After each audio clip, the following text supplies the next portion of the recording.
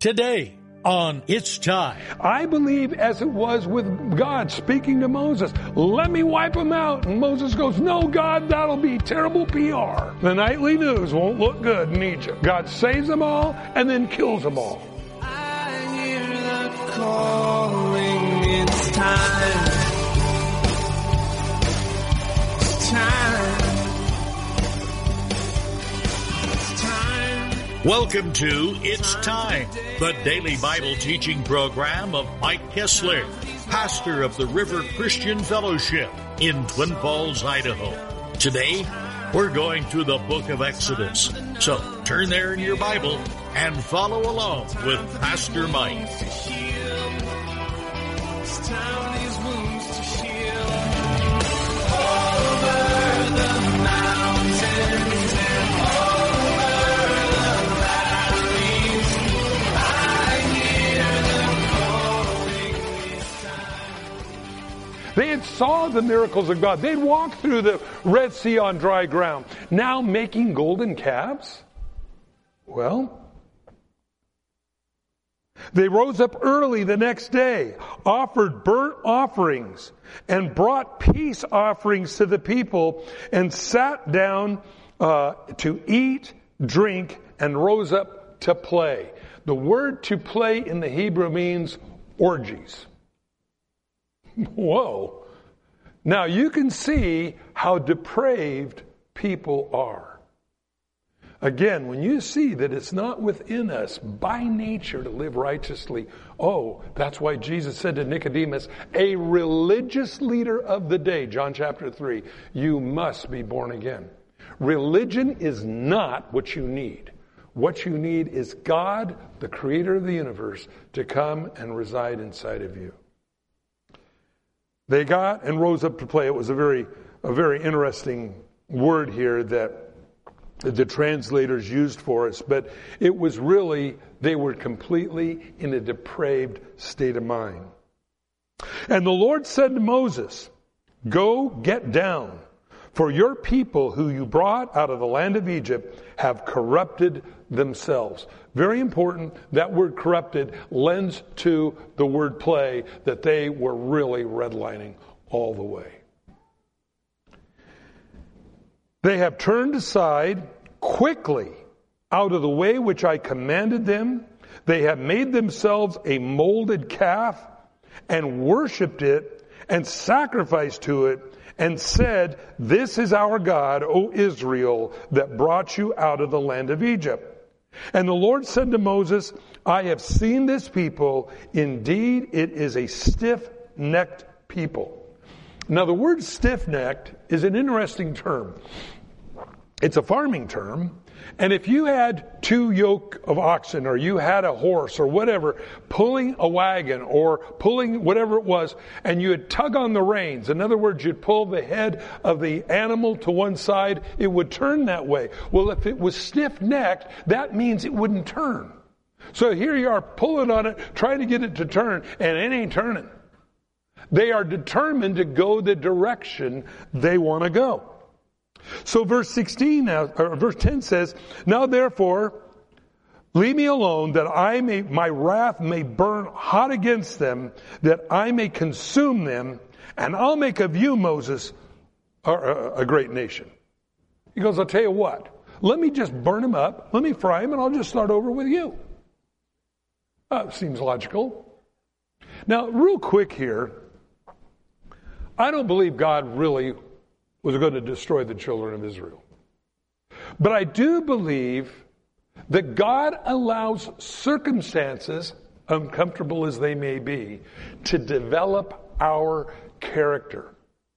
Now listen, if you really are a Christian here today, you can really say, Our Father which art in heaven. If you can really say Daddy, then you know that your dad is going to train you to be the most effective servant you can be for him. The most effective child you can be for him. And I believe God puts us in sometimes very awkward situations to see what we'll do. Now, wouldn't this be a different book if we were to read the next verse like this?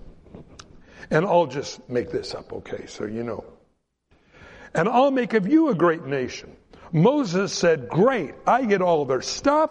We're going to start over again with me, and I'll be your fair-haired child. Moses didn't do that. Why is it? Because I believe God, in the trials of others, develops our personalities, develops our character through His Word. Now, if you never experience any sorrow, grief, trouble in your life, I can venture to say you're probably pretty spoiled. Because you haven't had to reach down deep in your soul to find out what you're made of. You say, Mike, why is that important? I'll tell you this. You will never know who your friends are until you go through problems. In high school, you got a full tank of gas, you got a car, you're everybody's friend. Till Daddy takes the T-bird away. And when Daddy takes the T-bird away, now you're at home by yourself. The phone isn't ringing off the hook. Hey man, come over, let's go hang out. No, they found somebody else. It may not be till you lose your business. You may not be till you lose your family. It may not be till you lose something in your life that is important to you when almost everybody abandons you. Do you know who your friends are when they walk in, when everybody else walks out? And you know, we don't want to think about that. We want to think, yeah, hey, I'm the popular guy, yeah. And then you go through something and people turn their back on you, friends. They were never your friend in the first place. They were user. They're fair weather friends. And we might think, well, I've got hundreds of friends. You may think that, but you will never know until you go through something extremely difficult in your life. Moses was a person that God had challenged. Moses, let me just destroy them. I'll start all over with you. How about that? Is that a pretty good idea? Notice Moses' response.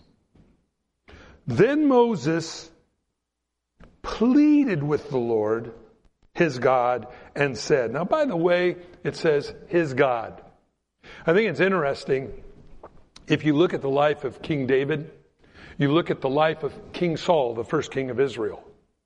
Oftentimes you'll see Saul reference God, but he'll say something like this, the Lord your God. That's what Saul would say. David would say the Lord my God. Moses would say the Lord my God. Saul said the Lord your God. It's interesting, you can be in a position, you can have an air of godliness, but really not know who God is at all. Well, Moses pleaded with the Lord, his God, and said, Lord, why does your wrath burn hot against your people, whom you have brought out of the land of Egypt with great power and a mighty hand?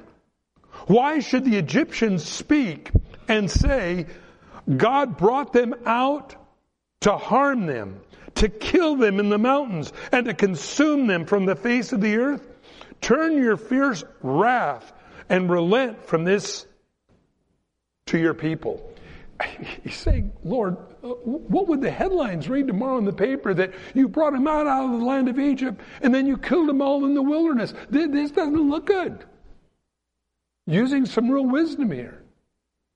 And I'm sure that as God is listening to Moses' heart, it probably pleased him more than any other thing when he heard Moses interceding for his people. Instead of saying, yeah, wipe them out, it'll all be mine, he intercedes and says, no, Lord, this is not what you do. And notice it says, he pleaded with him. Remember, verse 13, Abraham, Isaac, and Israel, your servants, whom you swore to your own self, and said to them, I will multiply your descendants as the stars of the heaven, and all that is in the land I have spoke to give to them to your descendants, so they will inherit it forever. So the Lord relented from the harm which he said he would do to his people. That is from man's perspective that God relented, or God changed his mind. Because you get up a few more books of the Bible, it says, God says, I do not change. Now, it isn't that God would not have done it. That's what they deserved. But it is interesting that a person named Moses interceded for the people. I wonder today how many of you Moseses are here today interceding for your lost loved ones, kids, moms, dads, co-workers, next door neighbors. We intercede. That's what we are. We're intercessors. God says He's going to have us, all of us as Christians in 21st century America, a generation of kingdom of priests. What do priests do? They represent God to the people and the people to God. Now, I think sometimes in shame when I have not represented God the way I know I should have. And to that, apology is due. But when we have been made a kingdom of priests to God, we intercede for those. Now, I know that oftentimes we don't want to pray for our enemies or, pray good things. Yeah, God kill them. I mean, that seems like a logical prayer for a lot of times. But God doesn't say to do that. We're to intercede for them. Why? Because they're blind. The Bible says sin blinds people to reality. Do you realize when you talk to the people oftentimes that make us so angry? They're only on this earth for a short period of time. And after this life, the Bible says there is a judgment. There's no reincarnation. There's no getting somebody out of purgatory. There's no praying or baptizing for the dead. The Bible says in Hebrews 9, after this life, the judgment. It's a one-shot deal. Death seals us in the condition we're in. What condition are you in today? Have you recognized Jesus Christ as your Savior? Have you invited Him into your life? Is your purpose for your life to please the King of Kings and Lord of Lords and receive an eternal reward? Or is it still all about me? If it is, I would really invite you to consider Jesus here today, because you're going to trade away something you can't keep. Your life, the days of your life click by, and then it's gone. But you're trading it away for something you will never lose, that position in heaven with a Father in heaven that loves you. And by the way, that's the way God wants us to relate with Him. Have you ever noticed foreign religions? I just got back from Hawaii a couple of weeks ago. Then last week, I think I had COVID or sick. I don't know what I had, but I was not in good shape. Maybe it was going from 83-degree weather to 9 above. Maybe that's what it was. But whatever it was, I know this. When I was in Hawaii, there's a lot of Eastern culture there. And you'll see a lot of temple, Buddhist temples, things like that. And I thought, my heart is not stupid Buddhists or stupid this or stupid that, but God, how do I reach them? What can I do? How do I convey a God that wants to relate to them as a loving Father, not as an unknowable God that must be appeased by burning incense, wearing certain clothes, all the things that people do to somehow get on the good side of God. But that God wants to just relate to us as a Father in heaven. I go, wow, God, how do I do that? How do you convey that God is not mad at them? The anger that God had towards humanity was poured out on Jesus on the cross. Now, if you'll accept what Jesus has done for you, you can be restored, be blessed, and be part of God's kingdom. And the hands that you have, the feet that you have belong to God. God, what do you want me to do with them? It changes our whole concept in the way we live our life. It isn't that I just slipped Jesus in my pocket. I just live like I always did. Hey man, I love that idea of fire insurance, but I'm going to keep doing what I do. That isn't what God wants. He's got good things for those who serve Him. I think of all the scrapes. By the way, the Bible says to count your blessings. You think of all the things that God got you through. You think about it for a minute. Remember when you were praying, oh God, I'm going to die. This is a train wreck. I'm going to die. And God got you through it. And we go, hallelujah. We have a Jesus breakdown. We're awesome. And we're just walking on clouds until the next trial comes. And then we're just like these guys in Israel. Okay, God, where'd you go? Is there anybody else out there? No, see, that's the problem. God gets us through that, but God, through the trials, and sometimes through the trials of others, develops my personality. Now, I want to just think I'm cool just the way I am. Yeah. And God comes along and says, you got a lot of rough edges here, and let me get my Holy Spirit grinder going on you here. And God begins to do that because it changes us. So instead of an arrogant Christian life, I can be transformed into a humble Christian life. You say, what's the difference? I see you're lost. How do I reach you? I see you're a religious person, but you're trying to appease a God that was appeased 2,000 years ago by Jesus on the cross. Or I can go, yep, I'm going to heaven. Too bad about you. What attitude should we have? I believe as it was with God speaking to Moses, let me wipe them out. And Moses goes, no, God, that'll be terrible PR. The nightly news won't look good in Egypt. God saves them all and then kills them all. And God refines Moses' personality for the days to come. Now, he tells us, God relented from the harm which he would do to his people. You know, God's a good God. God doesn't hold grudges. By the way, neither should we. Forgiveness is part of that comes from God. If you've been forgiven this morning by God today, you can forgive others. You say, but Mike, you don't know how mean people have been to me. Yes, I do, because people have been mean to me too. I understand that. But I don't forgive them based upon me. I forgive them based upon what God has done for me. There, by the grace of God, go I, and go you. And when I realize what Jesus did for us on the cross, that not only when he died on the cross, he relented from what he was going to do to all of humanity, that we all have eternal life.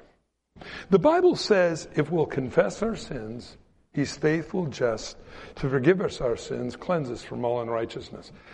Have you ever had that unrighteous feeling? Ever went out on a weekend on a bender, and you come home and you're in the shower trying to wash that feeling off?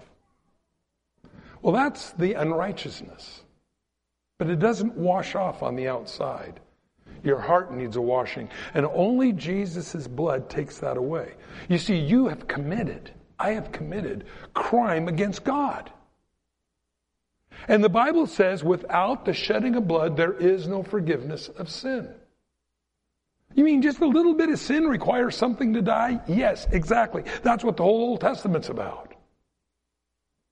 But when we accept Christ as our Savior, Jesus' blood covered it all. That's why when we have communion and we have the cup in our hands, Jesus said, as often as you do this in remembrance of me. Remember, his blood covered your wrongs. I like that. I didn't have to pay a priest off. I didn't have to make some deal in a dark alley someplace. All I had to do is remember why Jesus died. His blood covered your sins. You're righteous before God, but I don't feel worthy. No, and you probably never will. Do you know why? Because you're not. Nor am I. The only worthiness I have is what God has given me. I heard a girl one time years ago in the Jesus movement, and we were talking, and she said something, and I said, well, we're not worthy. And she goes, I know. You know what else? I said, what? She goes, I don't care. You see, when in Jesus, we're not worthy, but it's not our concern. God made us worthy. And that you keep thinking, well, God, if you'll answer this prayer for me, I'll go to church for 5 weeks straight. I'll even keep my eyes open in service. Whatever it might be, we try to make deals with God. That's what I'm talking about. You don't need to do that. That's what the blood's about. By his stripes we are healed. Peter quotes this out of the Old Testament. His stripes were healed. We need to be healed. You know there's a lot wrong with us? Have you noticed that? Have you looked at the newspaper lately? There's a lot wrong with humanity. By His stripes we're healed. There is a means by which you can be healed. Now, you say, but Mike, I don't feel a cold coming on. I don't have cancer. No. Sometimes it can be physical. But more than that, it's internal. It's in you, the composite of your life, the paths, the alleys you've gone down in your life, all those scars that you've gotten that cause you to flinch when somebody says something. By His stripes, you're healed. You need to be healed. You need to be healed from the memories of what people have done to you and what you have done to others. That's what healing is. Your ability to love, your ability to be loved. The way you see other people, whether we come across as an arrogant Christian, well, I'm going to heaven, too bad about you. Or do I have the heart, thank you, Lord, for saving me. How can I reach them? There's a difference that's involved. By His stripes, we're healed. So first of all, you've been cleansed. And when you're cleansed, freed up from your past, it frees you up for what God wants to do in your future. When you're healthy spiritually, it doesn't matter. You know, when you know you're loved, it changes everything. I heard an interesting story. It was about the king of Russia. Oh, it was like in the mid-1800s. And he visited a prison. And he walked through the prison and he began to just talk to the different prisoners. And he talked to this one and that one. And finally he came to one and he said, are you guilty of the crimes for which you're in prison for? The man hung his head and said, yes, I am completely guilty for what I've done. The king looked at his officers that were with him and said, take this man immediately out of prison, for I don't want him corrupting the rest of all the righteous that are in here. And the king gave him a pardon when he admitted what he was. This morning, if you're willing to admit you're a sinner, God's willing to forgive you of those sins and to let you have a brand new life. You need that. And by the way, Christianity goes far beyond John 3:16. The rest of the Bible tells us how we then shall live. We need to know that. What and how to recognize God in a world that's so opposed to God, that you'd be blessed. This morning, we have communion. And we're going to stop here. As we get in next week to some really bizarre stuff. Moses comes down out of the mountain. He's angry. He sees the golden calf. He sees probably half of them with no clothes on. He is mad. He commands the gold calf to be ground up. Well, we'll talk about that next week. You won't believe God's sense of humor. For you today, you need to be right with God. If you're not, we're going to pray. And we're going to have communion. Then, if you like, we got some great food across the hall for fellowship. I think you'll enjoy that. But the most important thing is your life is right with God. Because God wants to bless you. But if He blesses you and the sin, then the sin is multiplied as well. So let's get rid of the sin so God can just bless you. Multiply what God wants to do in your life. Let's pray, okay? If you need to get right with God, you just pray this. Father, I come to you in Jesus' name. And I am sorry for the foolish way that I have lived. And I invite you into my life today.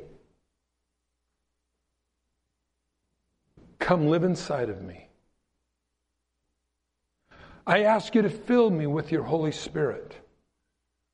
I believe you died on the cross for me and you rose from the dead to give me life every day.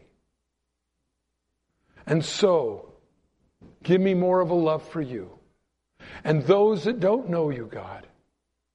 Thank you for writing my name in your book of life, that I can spend eternity with you, never to be scared of dying ever again. And I put my life now in your hands. In Jesus' name, amen. Thanks for joining us on It's Time, as Pastor Mike teaches verse by verse through the Bible.